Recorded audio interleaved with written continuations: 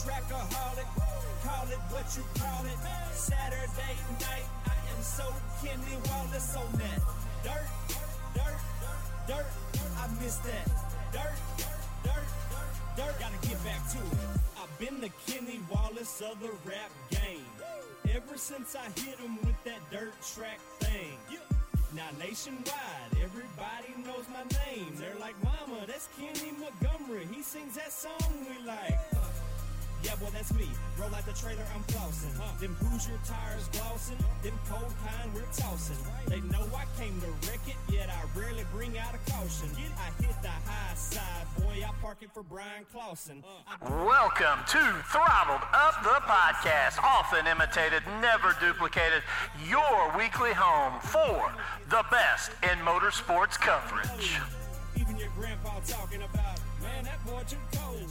And welcome back to Throttled Up the Podcast. And Matt, we're going a different direction tonight. Well, kind of sideways, but it's not really a different direction. Because if we think about how we've talked before, how these late models are really set up to run now. It's not in a straight line anymore. No, it's kind of a drift style. Yeah. So we're going to go drifting tonight, just on blacktop instead of dirt. Yeah. So we are. Going to jump in here just a little bit here with Dylan Hughes, who is the Royal Purple Formula Drift Pro Driver and in the 129 car. So we're going to be talking to him, and I'm excited because the whole world of Formula Drift, and as I've been doing some research here, it's got some interesting elements that I think we're going to have some interesting conversations as they relate over to the dirt world. But first, I want to jump right off here with this big announcement, and I shouldn't say everybody because we're sitting here, but there's a lot of people at the Big E right now. Yeah. And it was tough today. I had to drive to Dayton, Ohio to drop off some screens for Fresh Prints, and I just thought, I'm in Ohio. It's Dream Week. I'm driving back home.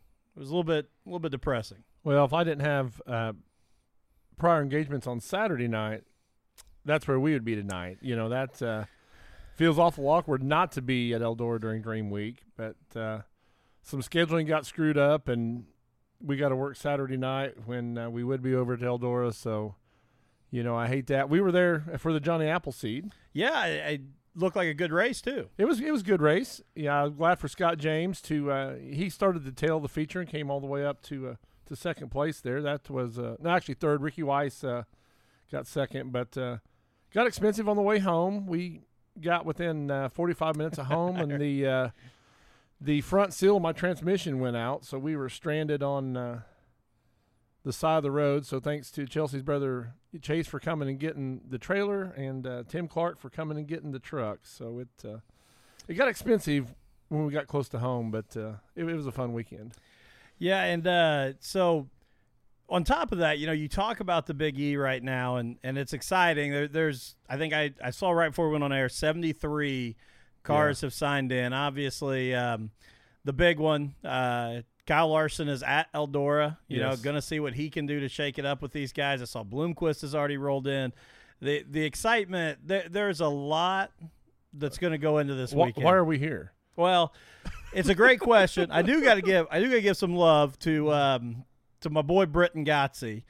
He did call me last night and offered me if I would ride over with him, he would pay my way in as long as I drive his car back tomorrow. So they didn't end up with two vehicles at Eldora, and that was tempting at 10:30 last night. But I had a commitment here to Dylan, and I wanted to make sure that we honored that. But I did put out a post here right before we went on air, Matt, and this is a throw out to all these crate drivers right now. And, you know, everything that's going on with the Indiana Pro Late Model Series is amazing and exciting stuff, and I'm excited to see where we go throughout the rest of the summer. We got some dates at Circle City. We got another date at Terre Haute. You know, some exciting things coming, but this is directly related to the big crate race at Thunder Valley Raceway next Friday night. And shout out to my business partner, Ryan Bowling and Dirt to Media, who bumped that from $800 to win to $1,000 to win. And the big announcement for any crate driver watching, and please let everybody know this, we want to try and pack the pits with crate late models that night, because I can't be outdone, and it's really Ryan's money part anyway.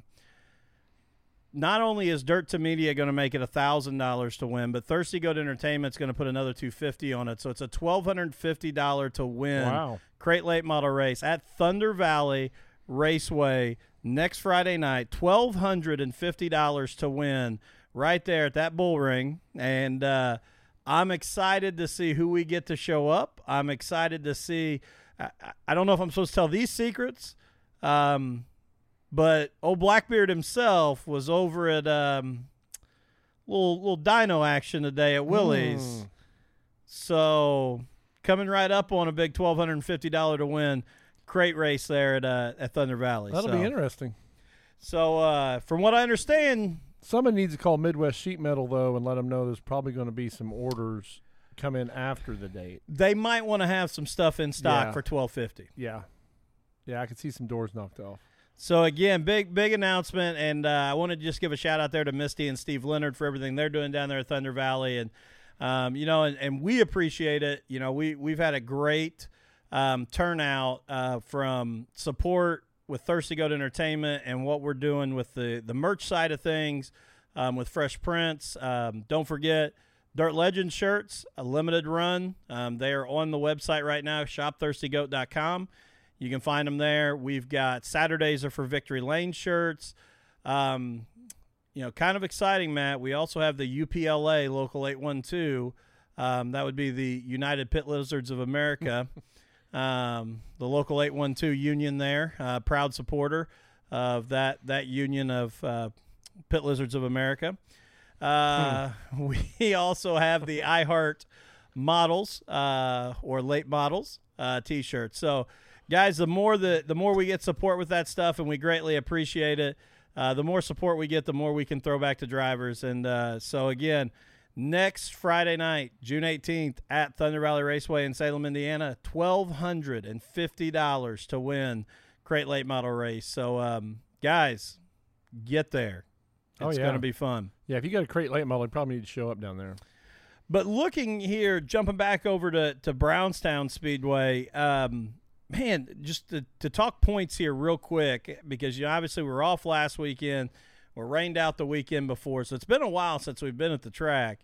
And I'm hoping the weather is going to play fair here, even though it's Eldora week. But every time I think it's kind of stopped, we get another, drowning. But when you look at the points right now, you talk about the super late models. You got Jared Bailey and Devin Gilpin are 1 point apiece. Yes. Separated at 205 and 204 with Jared Bailey leading. But you can't look too far away with Shelby Miles in third with 198, Britton Gotze in fourth with 195, and Skylar Lewis in fifth with 184. You're talking 20, 21 points separating the top five right there in those super late models. That's going to be a battle that's going to be fun to watch. Yeah, I agree. I think that's going to carry on. You know, the next super race will be next Tuesday, which is the kickoff of Summer Nationals. So you're going to get a lot of names that ain't going to be there every week, and hopefully these guys can get in the mix and protect the points. Yeah, making that show is going to be big. Yeah. Looking ahead there to those Backwoods Express UMP modifieds, Matt Boatneck. This modified class has been a lot of fun, and we've talked a lot about the youth in this class. When you talk about the Jordan Weavers, the Braden Watsons. Even the Brent Lee with the being a Rookie of the Year candidate right there. Zach Stalker coming in second year there, but tried and true, man. Matt Boatneck at top of points again. Yeah, if he rolls out on the racetrack, you got to count him in the equation. He's – I would say right now, all the active drivers at Brownstown, he probably that races there a lot. You can't count Devin out of that, but Devin's traveled a lot more now. Matt probably has more laps than anybody that rolls out there, week after week now. And then you go to the P3 Graphics Indiana Pro Late Models, and again, water is wet and Tyler Neal is fast. And now, I will say, guys have started to catch up to him here a little bit.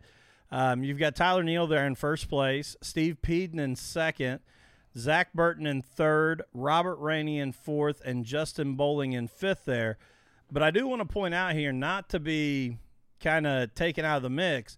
Sixth place, Shelby Miles right there. And Shelby has kind of missed a race because of focusing on the super side of things. So depending on how many more races he kind of falls in there in those Indiana Pro late models, it's going to be interesting because I know Peden's got a wedding coming up. I know, there's some guys that are going to miss a couple races here.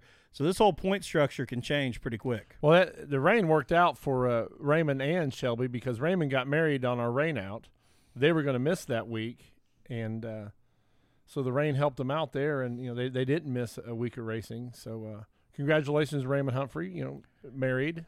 Yeah, another winner on the Indiana Pro late models right there this year. He's got a future win. So congratulations to him and Shelby winning the last time we raced. Absolutely. Yeah, and again, that one, we talked about it a few years ago, talking about that super stock group and not taking anything away from now, but 2 or 3 years ago that was just so stout that anybody could pull off. That's this pro late model group now. Yeah. I mean, you read down through that, Tyler Neal can win any night. Steve Peden can win any night. Zach Burton hits the right setup. Zach Burton can wheel that thing to victory lane. Robert Rainey, it's coming. Yeah, I agree. I believe that's coming. Justin Bowling, I think it's coming for him. We talked to him on the pre-race show. He's got to get a little more aggressive and attack some of those lines. He needs to quit worrying about what am I going to break and just focus on racing. He reminds me when Darrell Waltrip first became a car owner, he started worrying about the check that he's going to have to write, for racing. And I really wish that Justin could get in there and race and not worry about that pocketbook one night. And I think he would see huge results. And then you talk about Shelby Miles. Can win any night. Keaton Streville, Alan Magner, Colton Sullivan, Raymond Humphrey, Brian Wilhite, Josh Bowler. And one that, I think is a dark horse any night he shows up, there's Tyler Kane. And he's kind of bounced in and out of the Indiana Pro late models, but I'm telling you, that guy can show up any night and win. Mm-hmm. So you're talking 12 to 15 deep. You got to put Tyler Collins in there, too. Tyler Collins, absolutely. You know what? I didn't because he's kind of bounced around a little bit, and I didn't. Well, Jeremy Owens is another one. Picked up a win at Thunder Valley just a couple weeks ago. Well, you got Tyler Collins. Last time he was at Brownstown, they raced the night before at Moeller, and realized he was broke after he got to Brownstown, had to leave. Yes, so, you're right. That unfortunate there for him, but he's another one you just cannot rule out of. He could he could go to victory lane. That's what I mean. You're 12 to 15 drivers deep that can win on any given night, and going back to Tyler Neal, and I tease all the time because you talk about that, water is wet and Neal is fast, but, he's done such a great job of trying to stay up front, but everybody's chasing him and catching up now. Then as we look at the Pewter Hall Super Stocks, J.T. Huffman again leading that thing, and, he's talked about, was he going to try and race points and what it would mean, and but holding on right there, following him, Brad Fry in second, Zach Sasser in third, Derek Clegg in fourth, Tommy East in fifth. And, again, shout out to Tommy, man. First-time feature winner there. Well, JT also. Yeah, absolutely. Good point. All-in-one Pools Pure Stocks, Dustin Carr in first place there, Tommy Fleener. And this is another group here as you look down this list. Dalton Rourke's got a couple wins on the year. Yeah. Dustin Carr has been extremely strong. Keaton Streville's in this group as well. There's a lot of guys, and you can't ever count out the good old dirt track Donnie Wilson. Right on, yeah. And so that is one gentleman probably more upset than we are. Oh, the 100%. That he can't be over in Rossburg this weekend. So because he is racing for points at Brownstown. I'm just hoping he brings his grill to Brownstown. Yeah. Because, that would be, if he wants to cook Saturday night, just to keep the traditions up. I agree with you. All right. Well, Matt, we are going to take our first break for our sponsors here, and we're going to get Dylan Hughes again, Formula Drift Pro driver for the Royal Purple 129 car, and we're going to get a talk to him. So we'll be right back with him. Race Clean Products is the cleanest brand in motorsports. No matter if you're using the original or the all-new Fast Hands formula, you are guaranteed to keep your hands clean under the most intense racing situations. The original or blue formula is perfect to keep at the sink in your race shop and will ensure that you won't come home covered in grease and grime. But for those unavoidable messes at the track, and you don't have time for a sink and water, be sure to have a bottle of Fast Hands in your trailer. It could be your most important tool. Race Clean products can be found at www.goraceclean.com. Dirt to Media continues to expand its coverage of local racing for race fans. They've expanded to over 70 live events for the 2021 racing season. The live event schedule includes live weekly racing from Brownstown Speedway, Salem Speedway, and Thunder Valley. VIP members can still get all their on-demand racing coverage the next day for one monthly fee. And their monthly fee also includes live racing action each week from Thunder Valley Raceway. In addition to all of this local action, be on the lookout for special events from regional tracks around the Midwest. If you aren't getting your racing action from dirt2media.tv, you're missing out on the best coverage in the Midwest. Gilpin Electric and Generator Services is a customer-first company that takes care of all your electric and generator needs. They are your go-to dealer, installer, and generator service company. Don't be stuck without power during severe weather this year. Contact Gilpin Electric and Generator Services on Facebook or call them at 812-953-1261. We've all heard horror stories about insurance companies and insurance agents. Let me tell you about my family's agent, Tommy Taylor. Tommy is an agent at Indiana Farm Bureau Insurance and is a multi-line agent that can keep all your insurance in one place. Why is a dedicated agent so important? When you have the unexpected occur, you'd much rather know the person on the other end of the phone. Contact info for Tommy, 812-372-4483 at extension 2447, or look him up on Facebook at Tommy Taylor, Indiana Farm Bureau Insurance. Don't be another horror story. Stop knocking on wood and relying on a 1-800 number. Trust Tommy Taylor today. All right, and guys, we're back, and we're going to welcome in Dylan Hughes with us. And Dylan, welcome to Throttled Up the Podcast, brother. Thank you very much. I appreciate it. How you doing? Good, man. Hey, I'm going to jump right in here with this because obviously, you and I kind of talked here a little bit before we got on air, but typically we follow the dirt world. We follow a little bit of asphalt racing, but this drifting stuff I'm kind of new to. Actually, I'm really new to. But to kind of start your background story, you grew up in North Bend, Washington, and kind of started out as an amateur drifter, got into tuner cars. Like, how did this kind of transpire to become a career for you? Well, growing up in kind of a small town in the Northwest, I was lucky enough, my dad had a pretty sweet shop. So we had a hydraulic lift and a couple of welders and tools and everything. So I was always the kid in high school that I was always hacking mufflers off people's cars. So I was that guy. So I probably did, every time somebody got a new truck or got a new car or whatever, I was the guy to cut the exhaust off and get them and weld that thing back together.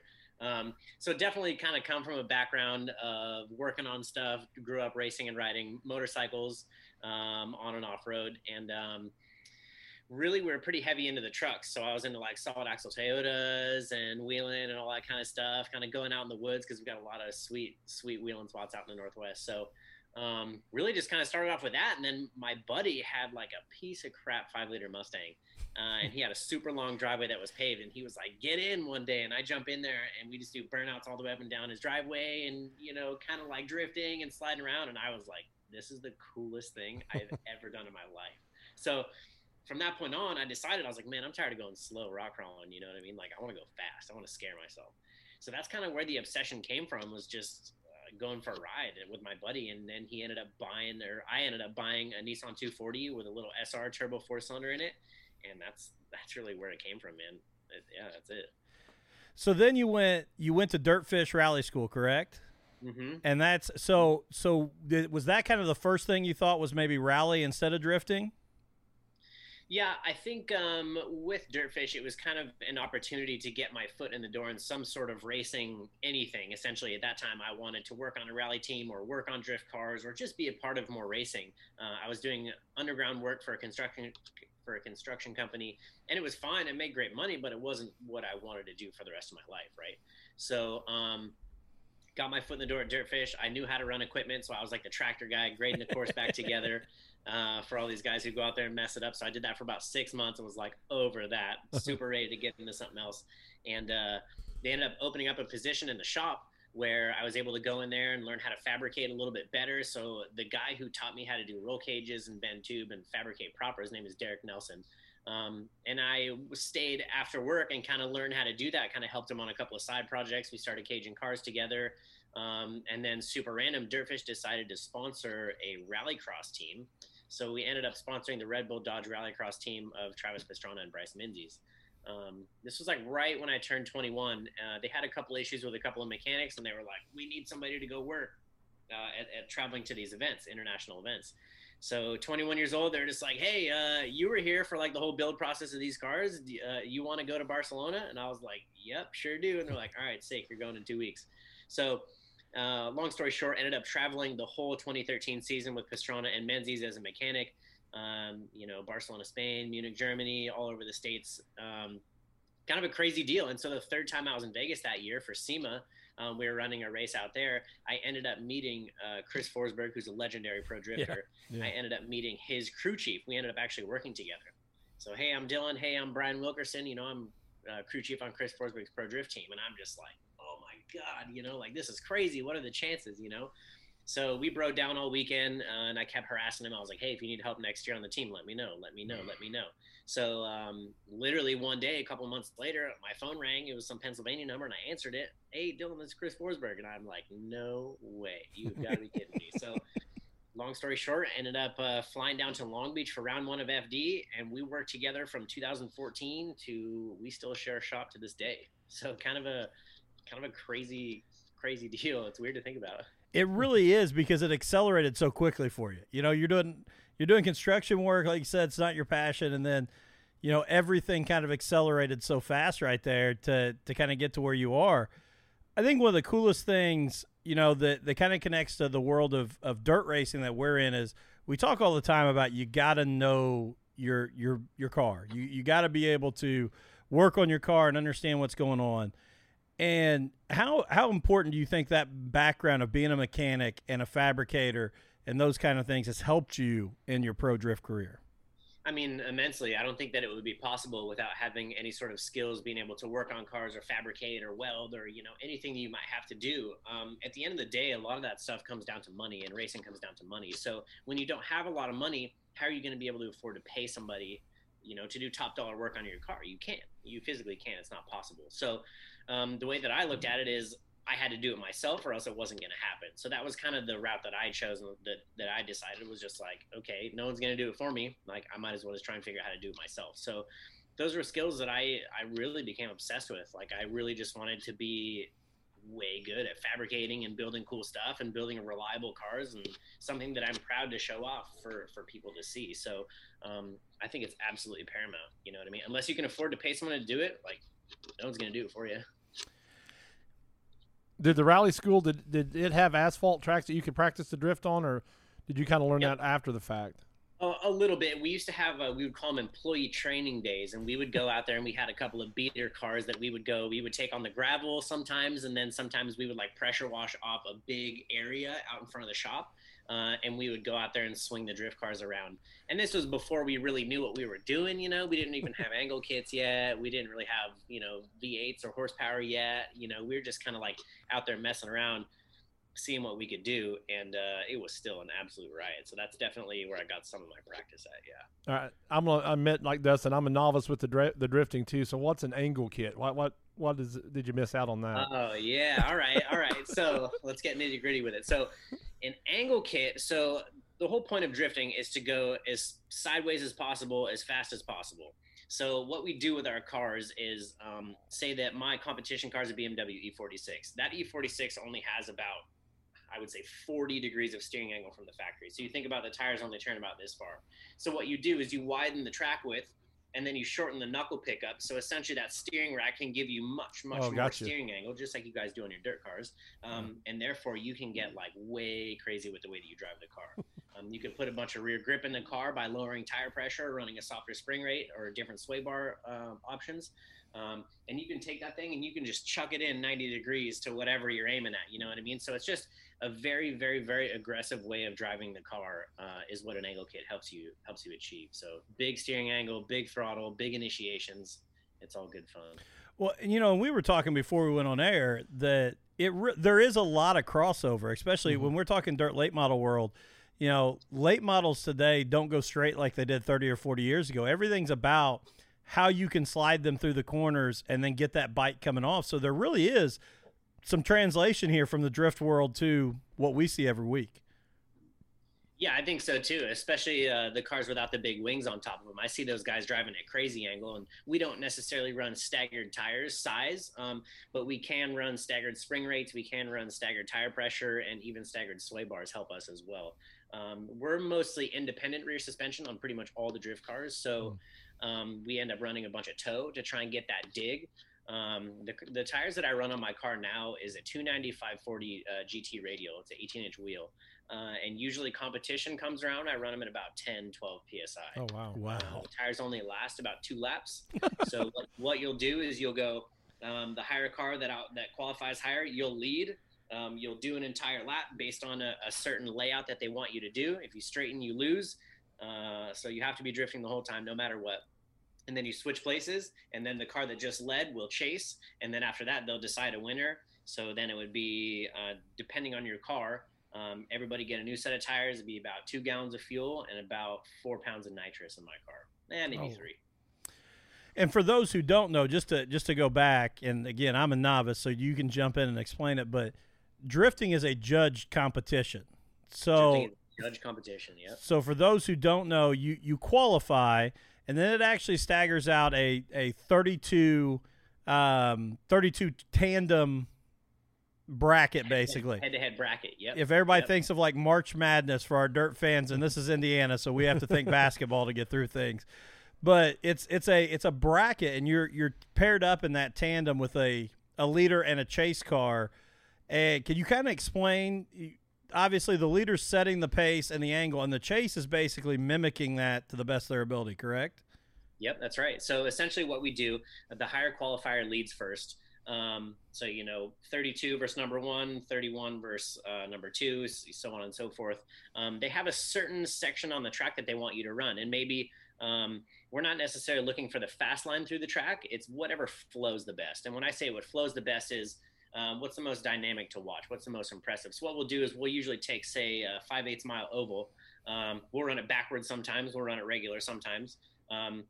But you'll initiate into that bank, and they will want you to drag your back bumper on the top side of the wall the whole way around. So you're sideways bouncing off the wall the whole way around, but trying to keep it as smooth as possible in the lead position. The chase car is trying to mimic exactly your perfect line as close as they possibly can without hitting you. So you can imagine that there's a fair amount of room for some carnage to happen. Oh, yeah. There's people ramming into each other, people flying off track. It's the best. That would be called outside zone 1. So that would be, you'd get judged on that one zone depending on how good you do. And at the end of the day, the car that runs the tightest tandem wins. So essentially, you leading first might be a little bit of an advantage, just because then you can talk to your spotter who's up in the tower watching and be like, okay, how did he do in the chase position? Because in the lead, you're just locked in doing what you got to do, and you're just kind of you're trying to not listen to their car because they're like literally riding passenger with you, almost touching. So kind of got to put that aside, and they can say, okay, well, he messed up coming off of the bank. You gapped him by about 2 lengths across the center, and then you were able to, he got back onto you. Okay, so you just have to do better than that, essentially. So it's kind of crazy. It's definitely crazy.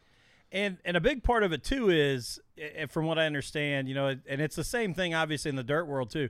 You don't want to be seen making adjustments. I mean, steering adjustments. You want to be as smooth and set that car up so it drifts without a bunch of sawing on the wheel, is what we would call it. Yep, definitely. And that comes down to a lot of car setup. That's the spring rates we were talking about, the sway bar, the tire pressure.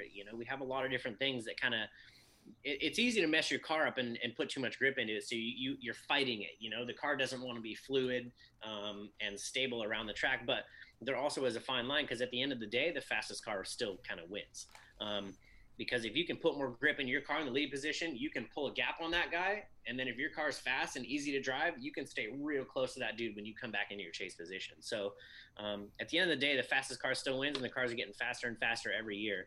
And a lot of the cars out there, like, you're not really competitive unless you're north of 850 wheel horsepower. Oh, wow. There's a whole lot of trust in that too, right? I mean, since you guys race so close, I mean, because you could accidentally screw, both of you guys up when you get that close, right? Yeah. And, that's kind of one of those hurdles that you have to overcome. It's just at any time you got to be ready to just put both of your cars on the line and just do what needs to be done. And that's run doors, you know what I mean? So it is. And that's what's hard about it, is committing through the smoke. And that's the other thing that you have to remember, is these cars, it goes through a set of tires every 2 laps. So that thing is spinning the tires so fast that it is absolutely billowing tire smoke off of the back of the car. So the thing is, you need to stay close to the car or you can't see. And when I mean you can't see, I mean you cannot see at all, like at all. So if you get lost in the smoke, if you say that you flick into a corner and you overshoot in the chase position and he gets on the gas before you, you're going to end up in their smoke. And then you're just 100% driving blind at 85 miles an hour towards a wall. So there really isn't that much room for error. You know what I mean? I wish everybody could go for a ride. It's sketchy sometimes, but it's fun. One of the pictures that I got sent for some of our, pre-post stuff on social media, it took me looking at it 2 or 3 times to realize you were in the lead position and that there was a car behind you just because of where where the smoke was. And finally I'm like, there's a second car there. Like it took me forever to even notice that it was there because you're exactly right. It just disappears. Yeah. I mean, holding that thing, especially when you're locked in going one way, it's okay. But then as soon as you go to transfer, you essentially have a wall of smoke that's just completely blinding you. So you can't necessarily see exactly where you're supposed to aim the car. So a lot of it is trying to figure out your muscle memory and your timing during practice. Just go out there, practice, get lost in the smoke and be like, okay, transfer about now. Oh, that was too early. Try it again. Oh, that was a little too late. And so it's kind of good to have that mental clock inside of your head. And I think that that's what separates the guys who are really, really good versus the guys that are pretty good, is just having that, being able to drive blind essentially is a whole thing. So when you go to these different tracks, do they set a different course up each time? Is it the same course? How does that work?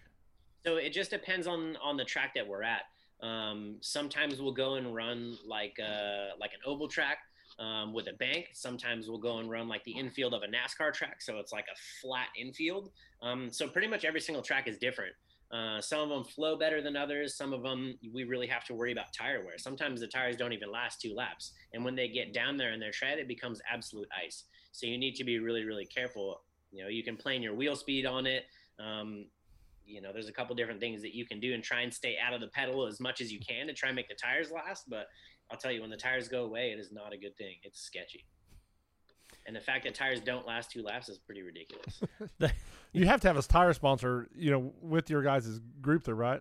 I mean, you have 100%. We switched tires this year, so we're on the GT Radial.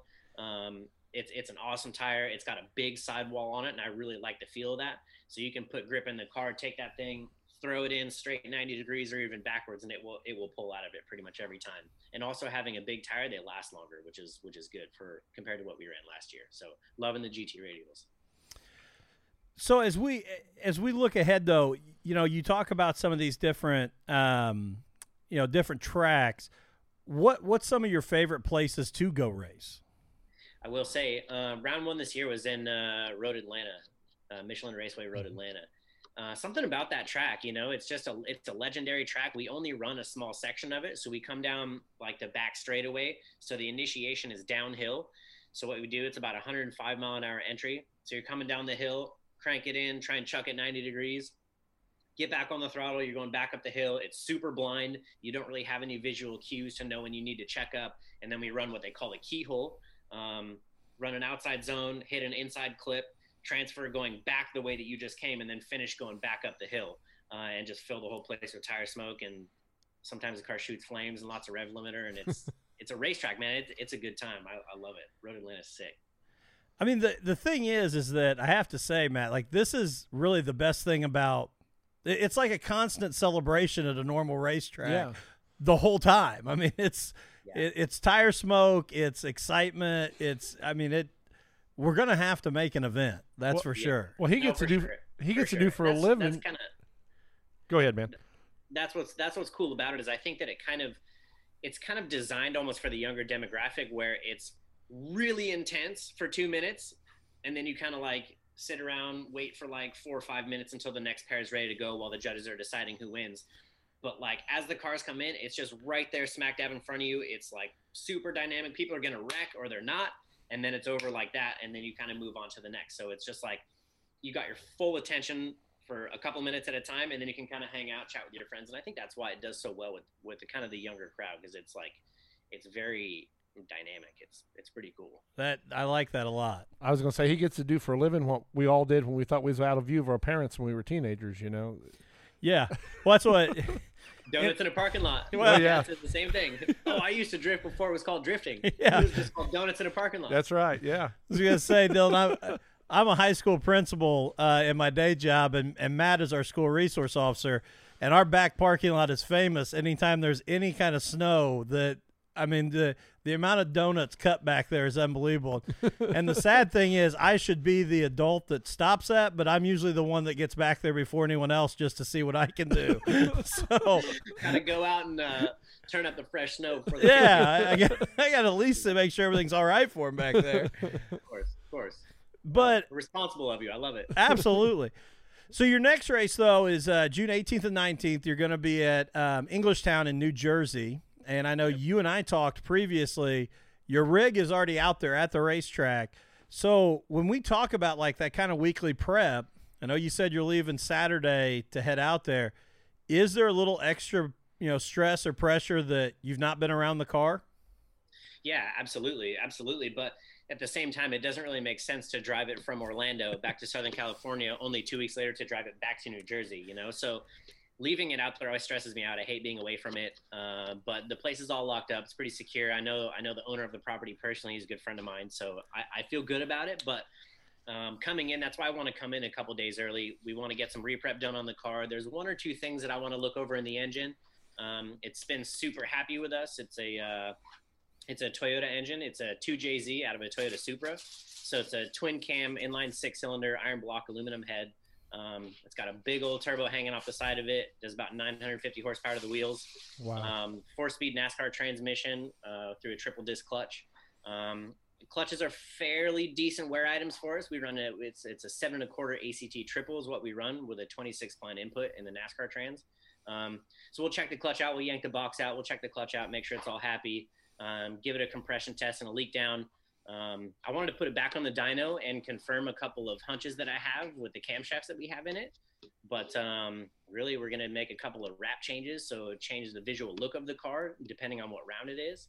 So we got a nice little laundry list of stuff that we got going on. But I got my dad coming out. He helps me out all the time. It's like me and him always working on the car. He helped me build it and everything. So I got a real good relationship with my pops.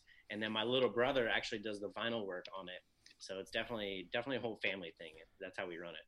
That's awesome. And for our listeners, if you're looking for, probably the best opportunity to get to go to a Formula Drift event and see Dylan, it would probably be August 27th, 28th, St. Louis, Missouri. Be a handful of hours away from us, but not a terrible drive. So if anybody is wanting to go check this out, and I'm going to be definitely checking my weekend, August 27th and 28th, because I would love to come out and watch one of these events.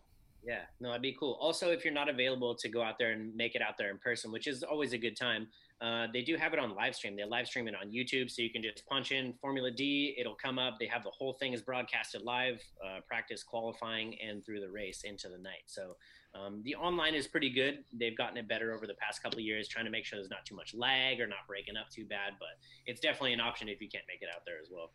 Very cool. And I want to jump into this before we take off, because I do want to give you a chance to talk about your sponsors. We do that with everybody we're here, but the big one that helped lead to the connection for the opportunity for me and Matt to interview you tonight, Dylan, is Royal Purple, man. And they have come on, and I don't know that for a lot of people out there, I don't know that there's a better company right now that is positioning itself to really get into motorsports and help drivers and series and all the things they're trying to do right now than Royal Purple. So kind of how did your relationship with Royal Purple start, and what do you got to say about them? Well, first off, I will say that I started working with Royal Purple back in the Dirtfish days. So when I was working on that team and doing the re-prep on all the rally cars and grading the course back together, Royal Purple was the official oil of Dirtfish Rally School. So I have poured literally hundreds and hundreds of quarts into these rally cars when I was changing the oil in them. And then moving forward, they kind of split ways. They did whatever. So I even had like old Royal Purple shirts that I used to wear back in 2013 and, hats and all that stuff.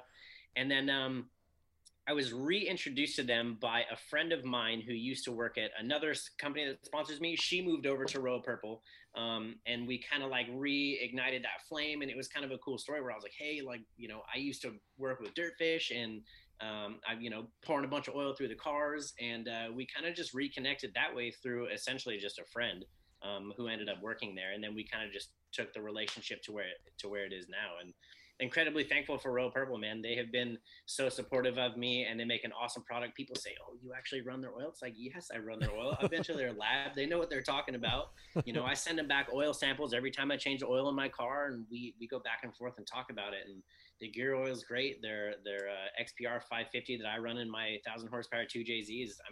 It's all good stuff. I run their ice, their water wetter. I run everything. And it is cool. One of our local drivers, Steve Peden, came on board with them this year and has them on the car. And he, it's the same kind of thing. He was like, it's unbelievable how good the product is. But he gets the same thing. Like, do you really run their stuff? And he's like, yeah, it's yes, awesome. Yeah, of course I do. Like, it's not just a sticker. Like, this is really good stuff.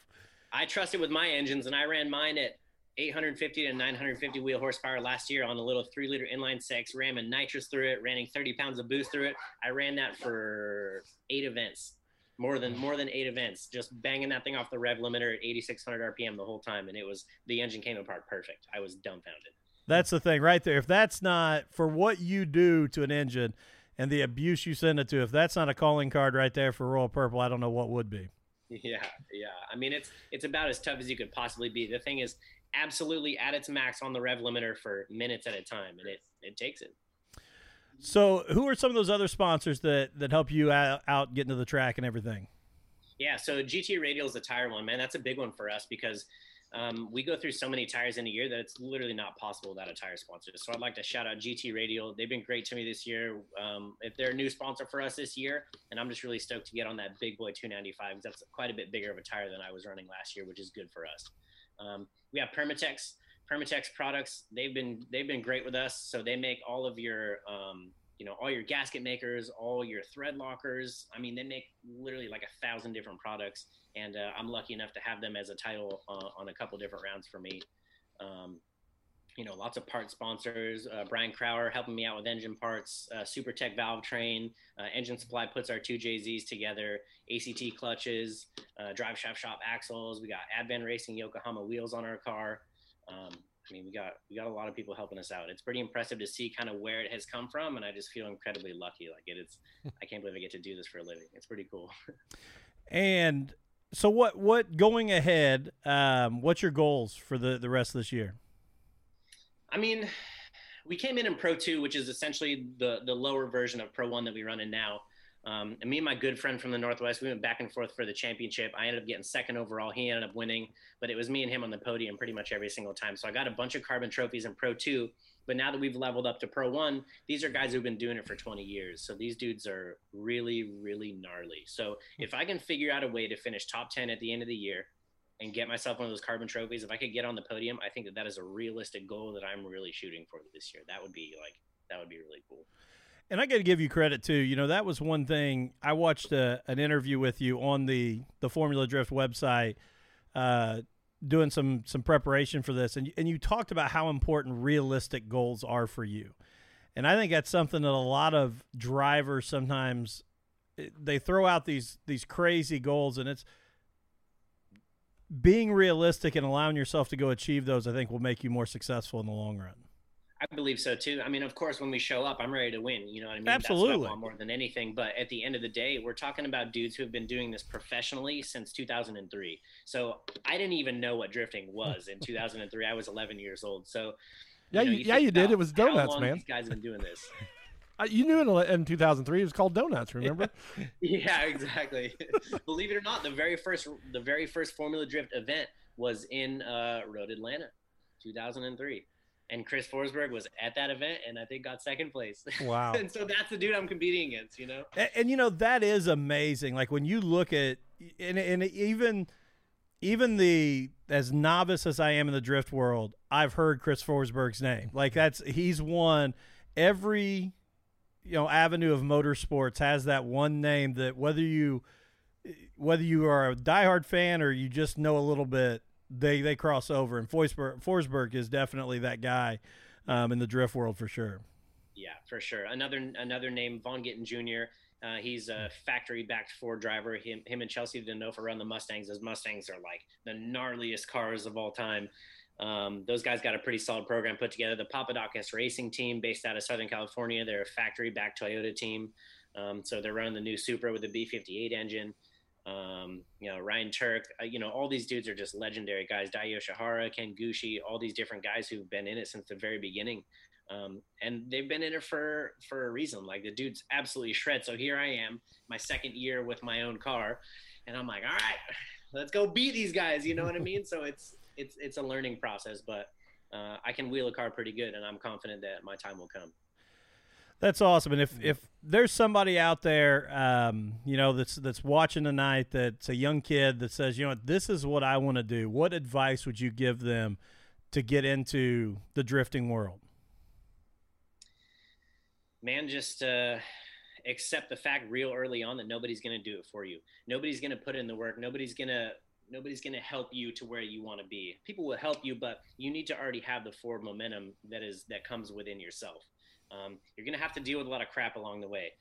It's not a smooth path. It's a very rocky, very expensive, very annoying path. But at the end of the day, if you want it bad enough, you can do it. And I think that I'm a true testament to that, because I don't come from money. My parents helped me out when they could, but a lot of this is just, moving from Washington to Baltimore, Maryland at 22 years old to go and work on a race team, and then did that for a couple of years, go back to Washington, work in Oregon for a year on a race team, end up in SoCal. You got to go where the work is, and you got to go what you truly think deep down inside is going to make it, make it for yourself. So at the end of the day, just don't ever, ever, ever give up, and just don't expect anybody to hold your hand, because nobody will. And I love that advice. And I think one of the coolest things, again, about your story, too, is, and you said it there when we were talking about Royal Purple, be willing to do whatever jobs you can go get. It may be changing oil on the grader when you're grading the track back at a Dirtfish, rally school. And I'm not knocking that at all. That's your foot in the door to get the next step, So, keep yourself humble, keep yourself ready to work. And, I think you've got an amazing story, man. And, I'm really pumped that we got a chance to talk to you. Yeah, no, I really appreciate it, guys. Thank you very much. And, I hope to meet you guys around sometime. I really appreciate your time. Absolutely, man. And we wish you the best of luck. And, again, check out, all the live streams. If you can't make it out August 27th, 28th, you can, check them out at St. Louis. But Dylan Hughes in the Royal Purple, Formula Drift Pro car, repping it right there. And, Dylan, man, we appreciate you, and we wish you all the best. Absolutely. Thank you, guys. I'll catch you soon, all right? All right, man. Thank you.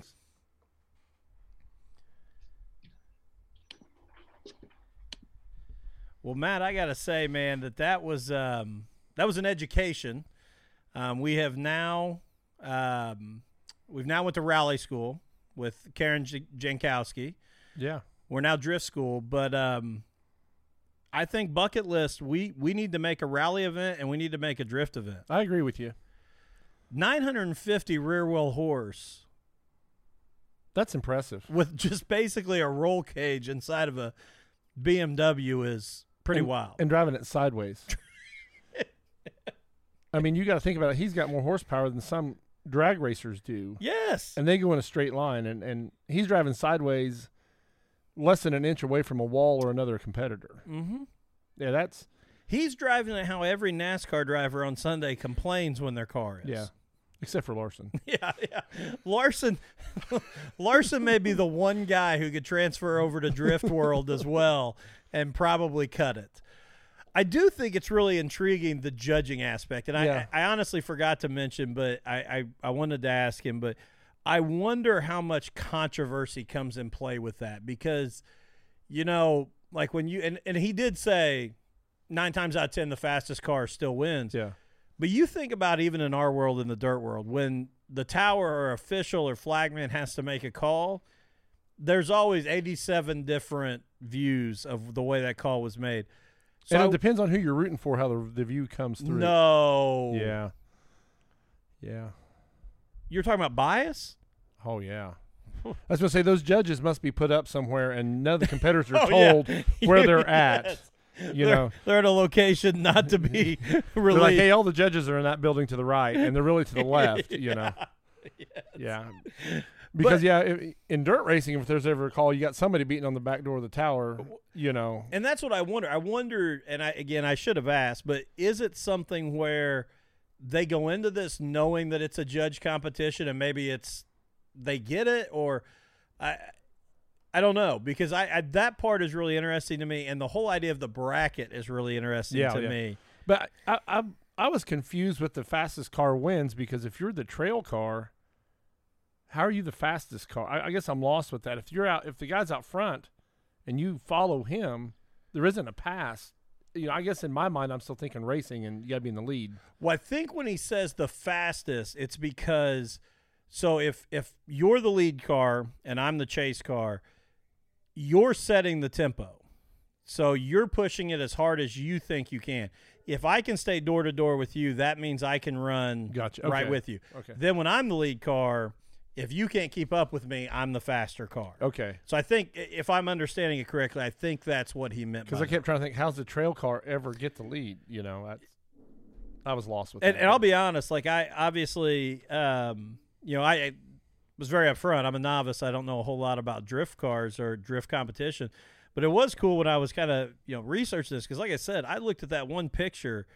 I had no clue there was a second car. And he's exactly right, and I'll have to pull it up. I don't know if I can pull up. I've got these images here that'll shuffle. Let me see if I can get this pulled up and kind of show people. But let me see. Pull it up here for you too, Matt. There's one coming up here that you have to kind of pause to even notice that there's a second car in here. It's not that one. That's an impressive picture, though. Oh, the pictures that were sent were just absolutely amazing. No, come on now. I talk this game, and then now it just keeps shuffling through here. So let me see if I can. It's randomizing on me. Maybe I didn't even put that picture in here.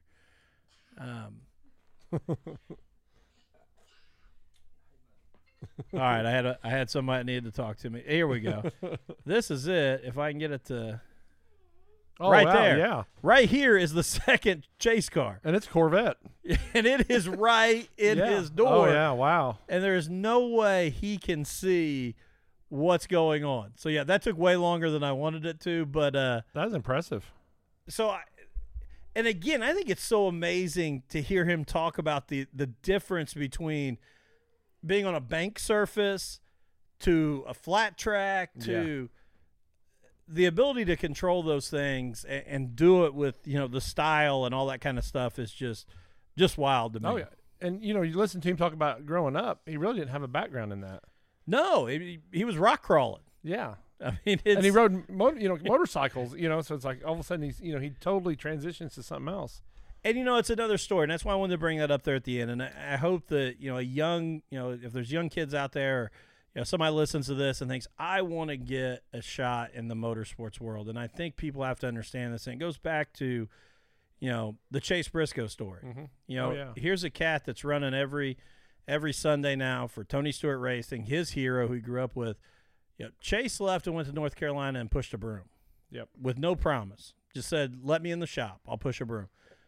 You need to humble yourself to get into these areas. But I think you also, after you get in those areas, you need to stay humble, and that's something Chase has done. 100%. There's been a whole lot of other people that have moved up and bettered themselves in the motorsports world, and they forget where they come from sometimes. 100%. Keep yourself in check. And that's one thing I'll give Chase credit for. He has not forgotten about Mitchell, Indiana one time in his career so far. No, and that's what I love about it. And you heard it there in Dillon too, Yeah. My dad gets to come with me next weekend. My brother's coming to do the vinyl. Like it's not this, somebody else will make sure the vinyl's on. Somebody else there's pride in that. So, I think sometimes everybody gets so fast ahead that, oh man, I want to be at this level, or I want to go do this, or it's important that I do this. You got to do some of the grunt stuff, and you got to be willing to, put yourself out there in order to get those opportunities. Oh, I agree. But right there, and then when the opportunity comes, you got to be willing to jump. Like he said, 21 years old, you want to go to Barcelona because you're leaving in 2 weeks. Yeah. that's terrifying, but you want to do it. It's Travis Pastrana, man. You better go. I think the more terrifying thing would be moving from Washington State all the way to the East Coast to Baltimore. with nothing. I mean, really, you're not established. And then, now you got to move back. Now you got to move here. And, if you really want to chase that dream, you pretty much got to go wherever it takes you. Absolutely. And like you said, be willing to do anything. And I like what he said, don't give up and nobody's going to hold your hand. Yep. That was probably the greatest advice I ever heard, because, that is life. And nobody's going to hold You're your hand the only one that's going to make it happen. Yeah.